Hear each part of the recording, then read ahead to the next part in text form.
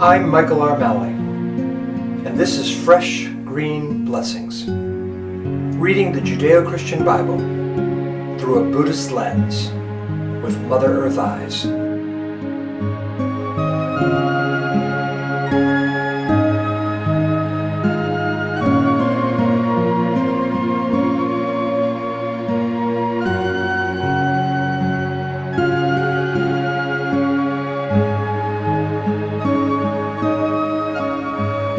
Welcome once again to Fresh Green Blessings. And I'm Michael R. Malley.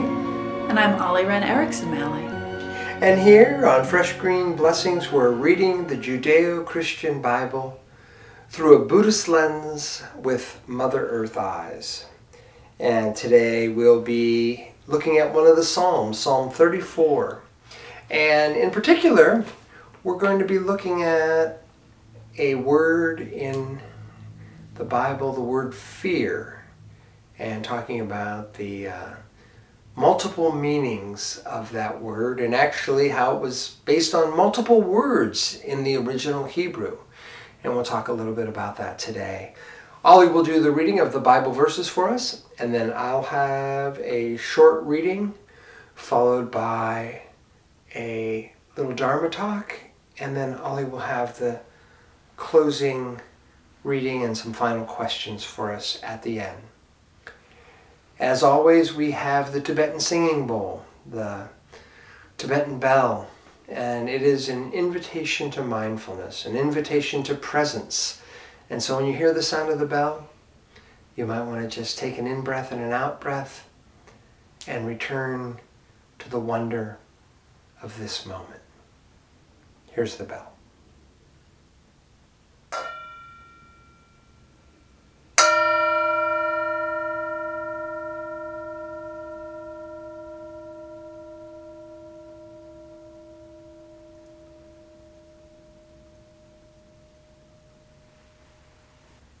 The reading today comes from Psalm 34, verses 4 through 11. I sought the Lord, and he answered me, and delivered me from all my fears. Look to him and be radiant, so your faces shall never be ashamed. This poor soul cried, and was heard by the Lord, and was saved from every trouble. The angel of the Lord encamps around those who fear him, and delivers them. O taste and see that the Lord is good. Happy are those who take refuge in him.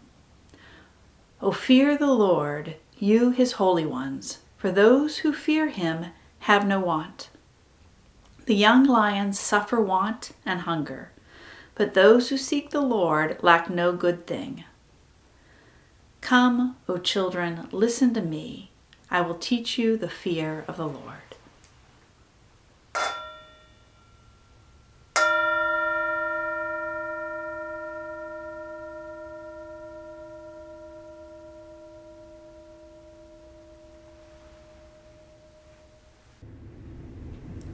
Fear, fear, fear. Verse 4. Delivered me from all my fears. Verse 7. Those who fear him. Verse 9. O fear the Lord, those who fear him. Verse 11. I will teach you the fear of the Lord. Shouldn't we be seeking a religion of love and compassion rather than one of fear? What possible value is there in a theology of fear, in a God to be feared, in teaching us fear? These are worthy questions. Certainly there is much in the Judeo-Christian Bible that does support a theology of fear. However, like many other biblical passages, Psalm 34 verses 4 through 11, even with its 5 references to fear in 8 lines, need not be understood as simply promulgating a theology of fear. At issue here is translation. Multiple Hebrew words are translated as fear in the Bible. Where the original text offers many words with various and subtle meanings, the English text has been reduced to a single word, In this case, fear. Compare the Hebrew word Megillah in verse 4 of the psalm with Yer and Yirah in verses 7, 9, and 11. In verse 4, the Lord delivered me from all my Megillah. The Lord delivered me from all my fears. Megillah here is referencing fear that is terror related to evil.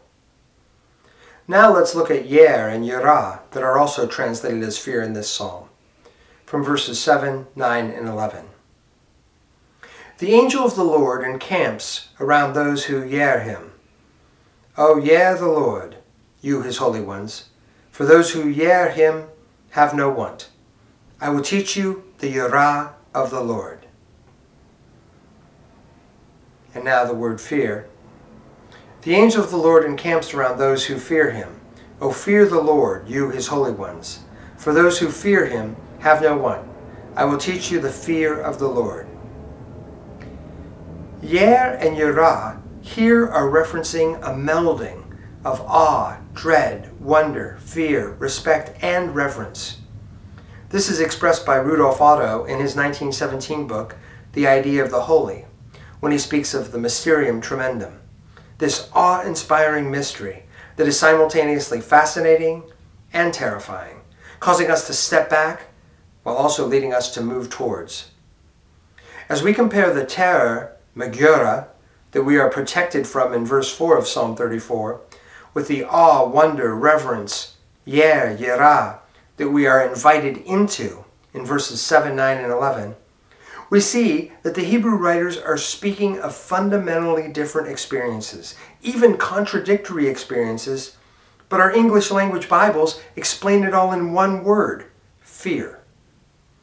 Unfortunately, the complexity, differences, and nuance of Megillah, Yer, and Yirah are all simply reduced to fear in our English translation of the Bible.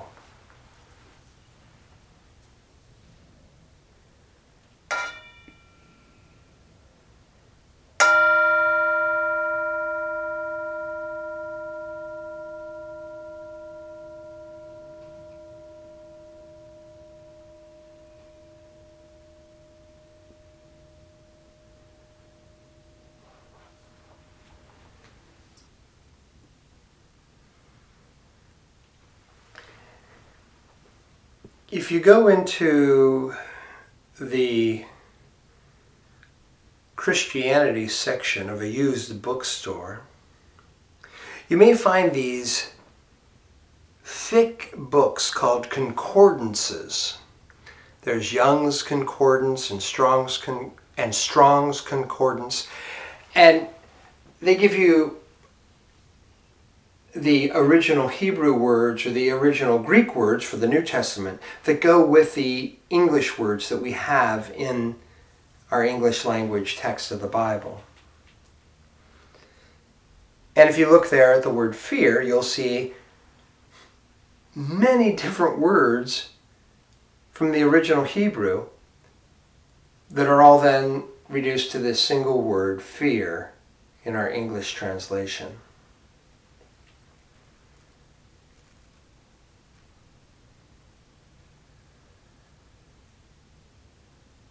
This is one of the challenges if you're trying to read the Tibetan Book of the Dead and you're not reading it in Tibetan. If you're reading an English translation, anytime you're dealing with ancient texts, you're going to have this problem of translations and the nuance of meaning that can be lost. And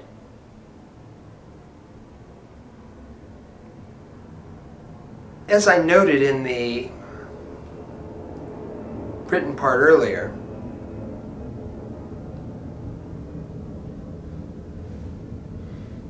I know I want a religion, a spirituality of love, of compassion. That has to be a primary focus.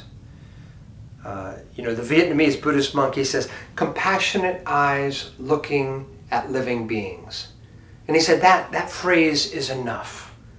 That can guide my whole life. So we never want to forget that. We never want to forget the importance of love and compassion and how that has to be at the base of why we would study any sacred text, whether it was Christian or Buddhist or any other tradition. Hopefully, we have that base of love that's a driving force for us in wanting to come to understanding. So why all this fear of the Lord? I'll teach you fear kind of stuff that we find in Psalm 34.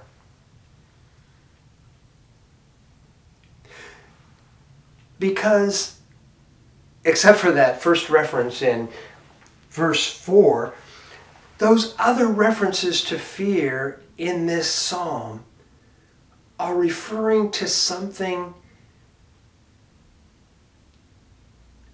that's a lot more nuanced and complicated. When we speak of yer or yira, we're talking about awe. We're talking about wonder. And yeah, there's some dread and fear in there too, but there's also this sense of reverence and being drawn toward. As I said, Rudolf Otto in his book, The Idea of the Holy, he talks about the mysterium tremendum, this tremendous mystery that's exhilarating and terrifying and exciting. Say, well, okay, yeah, but what does this really have to do with? I want to focus on love and compassion. Love and compassion are great, but we also, if we want to delve deep into life,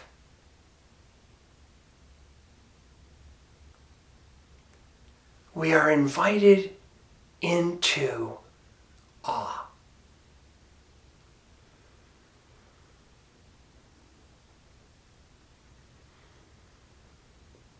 I'm in my mid-50s.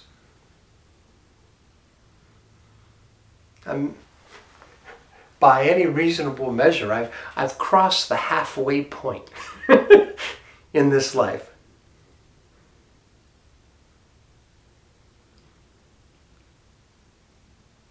I'll be gone in a short time, a few decades.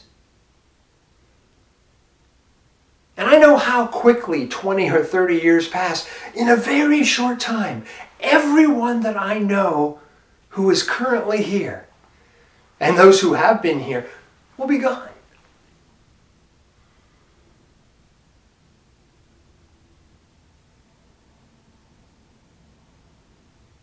It's incredible.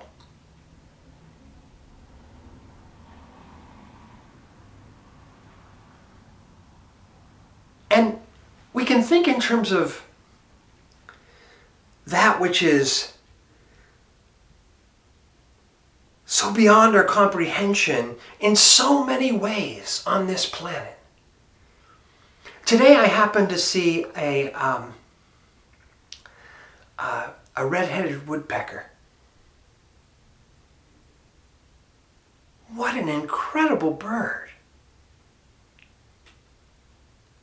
With this bright red head. And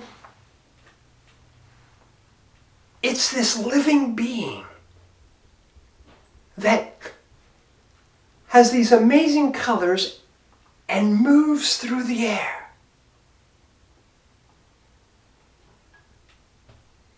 We just had a lovely meal tonight. We had potatoes. They grew in the dirt. Someone dug them up. And I can eat that and it gives me sustenance and it tastes yummy. And I put some butter on. That, ladies and gentlemen, came from a cow.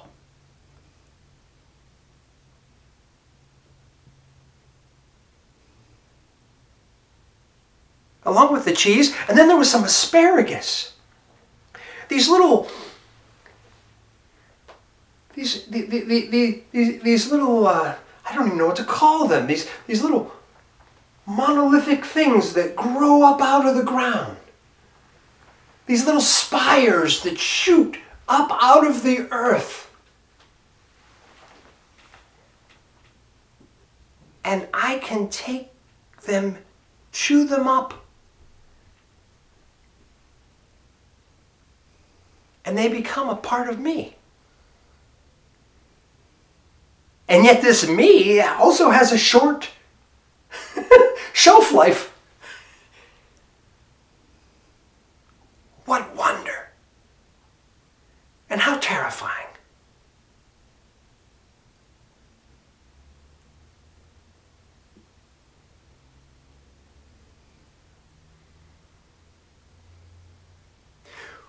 One of the words, and I think teenagers still use this word, is, in terms of the jargon or the parlance of young people, is cool. The word cool has been in since at least the 1950s. I was a teenager in the 1970s. We were certainly using cool then. We weren't using most of the lingo of teens from the 50s, but in the 70s we were still using cool, and I think they're still using it today. They were certainly using it in the 90s. And what does cool mean? One way we can think of cool is cool means to experience no awe. To be unimpressed.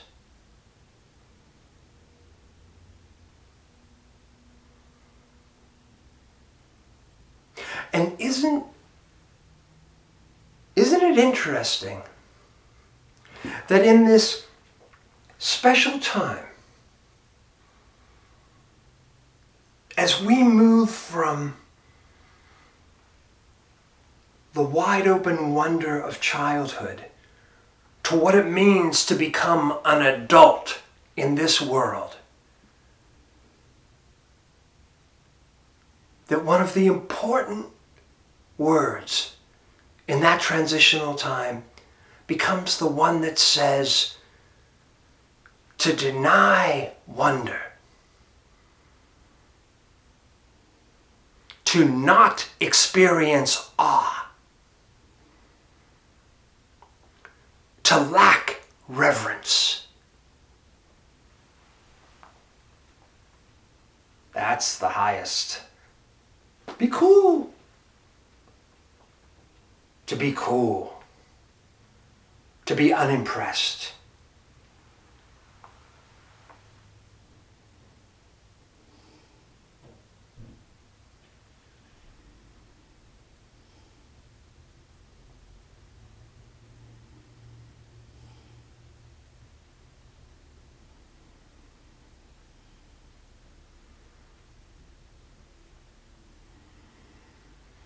Thich Nhat Hanh has said,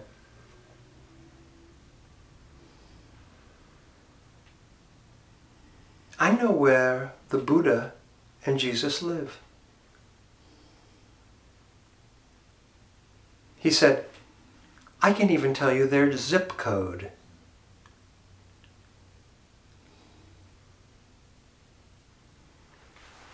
And then he said, right here.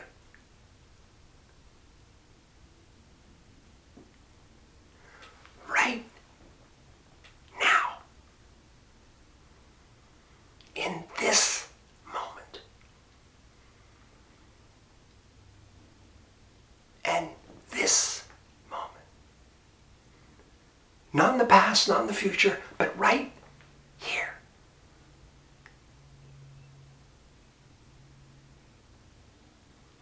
Take a moment sometime today. If it's raining, notice the raindrops on the window. Notice how the water trickles down. My gosh, it's incredible.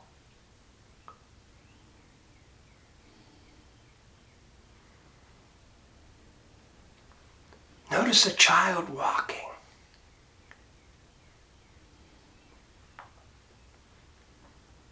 Notice the smell of a blossom.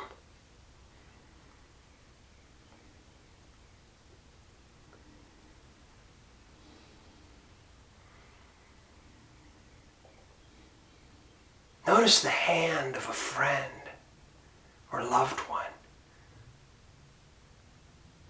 Look at their knuckles, their fingernails.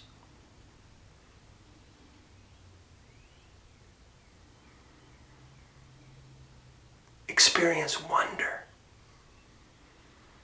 awe, respect, reverence.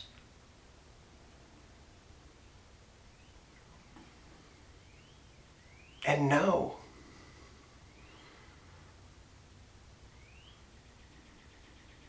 that sadly sometimes that which you are experiencing has been reduced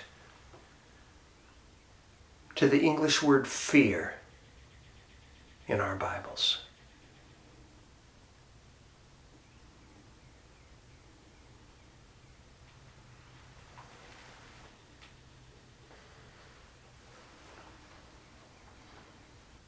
Come, O children, listen to me. I will teach you the fear of the Lord.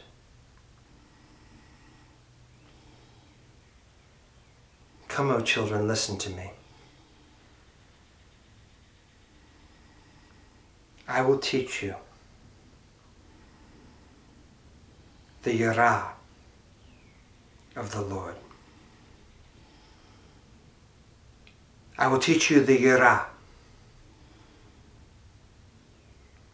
the awe, dread, wonder, fear, respect, reverence.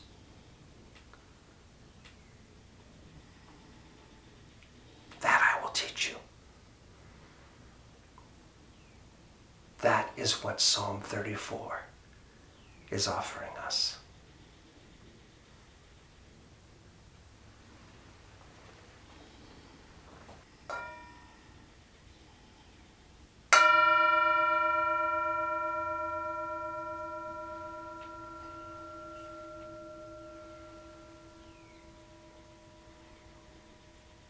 Religion and theology should be focused on love and compassion, but this does not preclude entering into the sacred dance with wonder, dread, awe, fear, respect, and reverence that are expressed as Yar and Yirah.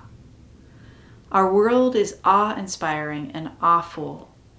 Watch a robin catch an earthworm and then feed it to her young. How amazing!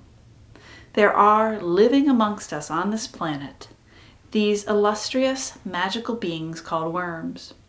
They are amazing, awe-inspiring creatures. And then birds flying through the air, building homes with sticks and bits of mud. What about the wonder of a baby robin coming out of its egg? And what about the awfulness and wonder that the flesh of the majestic worm will be torn into shreds in its terrifying death?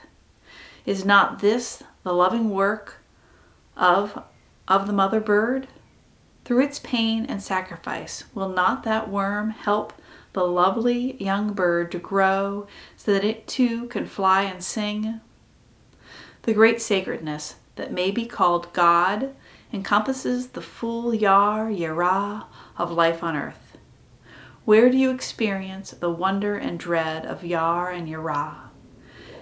Be thankful that the Bible offers stories of love and compassion, and be thankful that the Bible does not shy away from the fascinating, terrifying, awe-inspiring Mysterium Tremendum.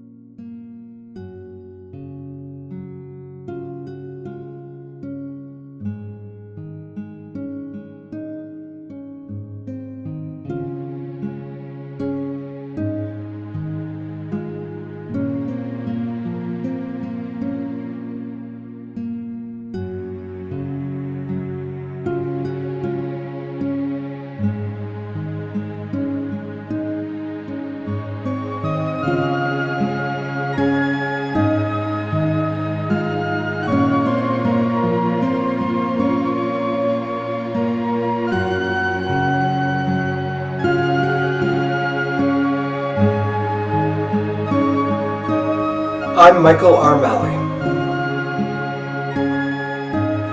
and you've been listening to Fresh Green Blessings,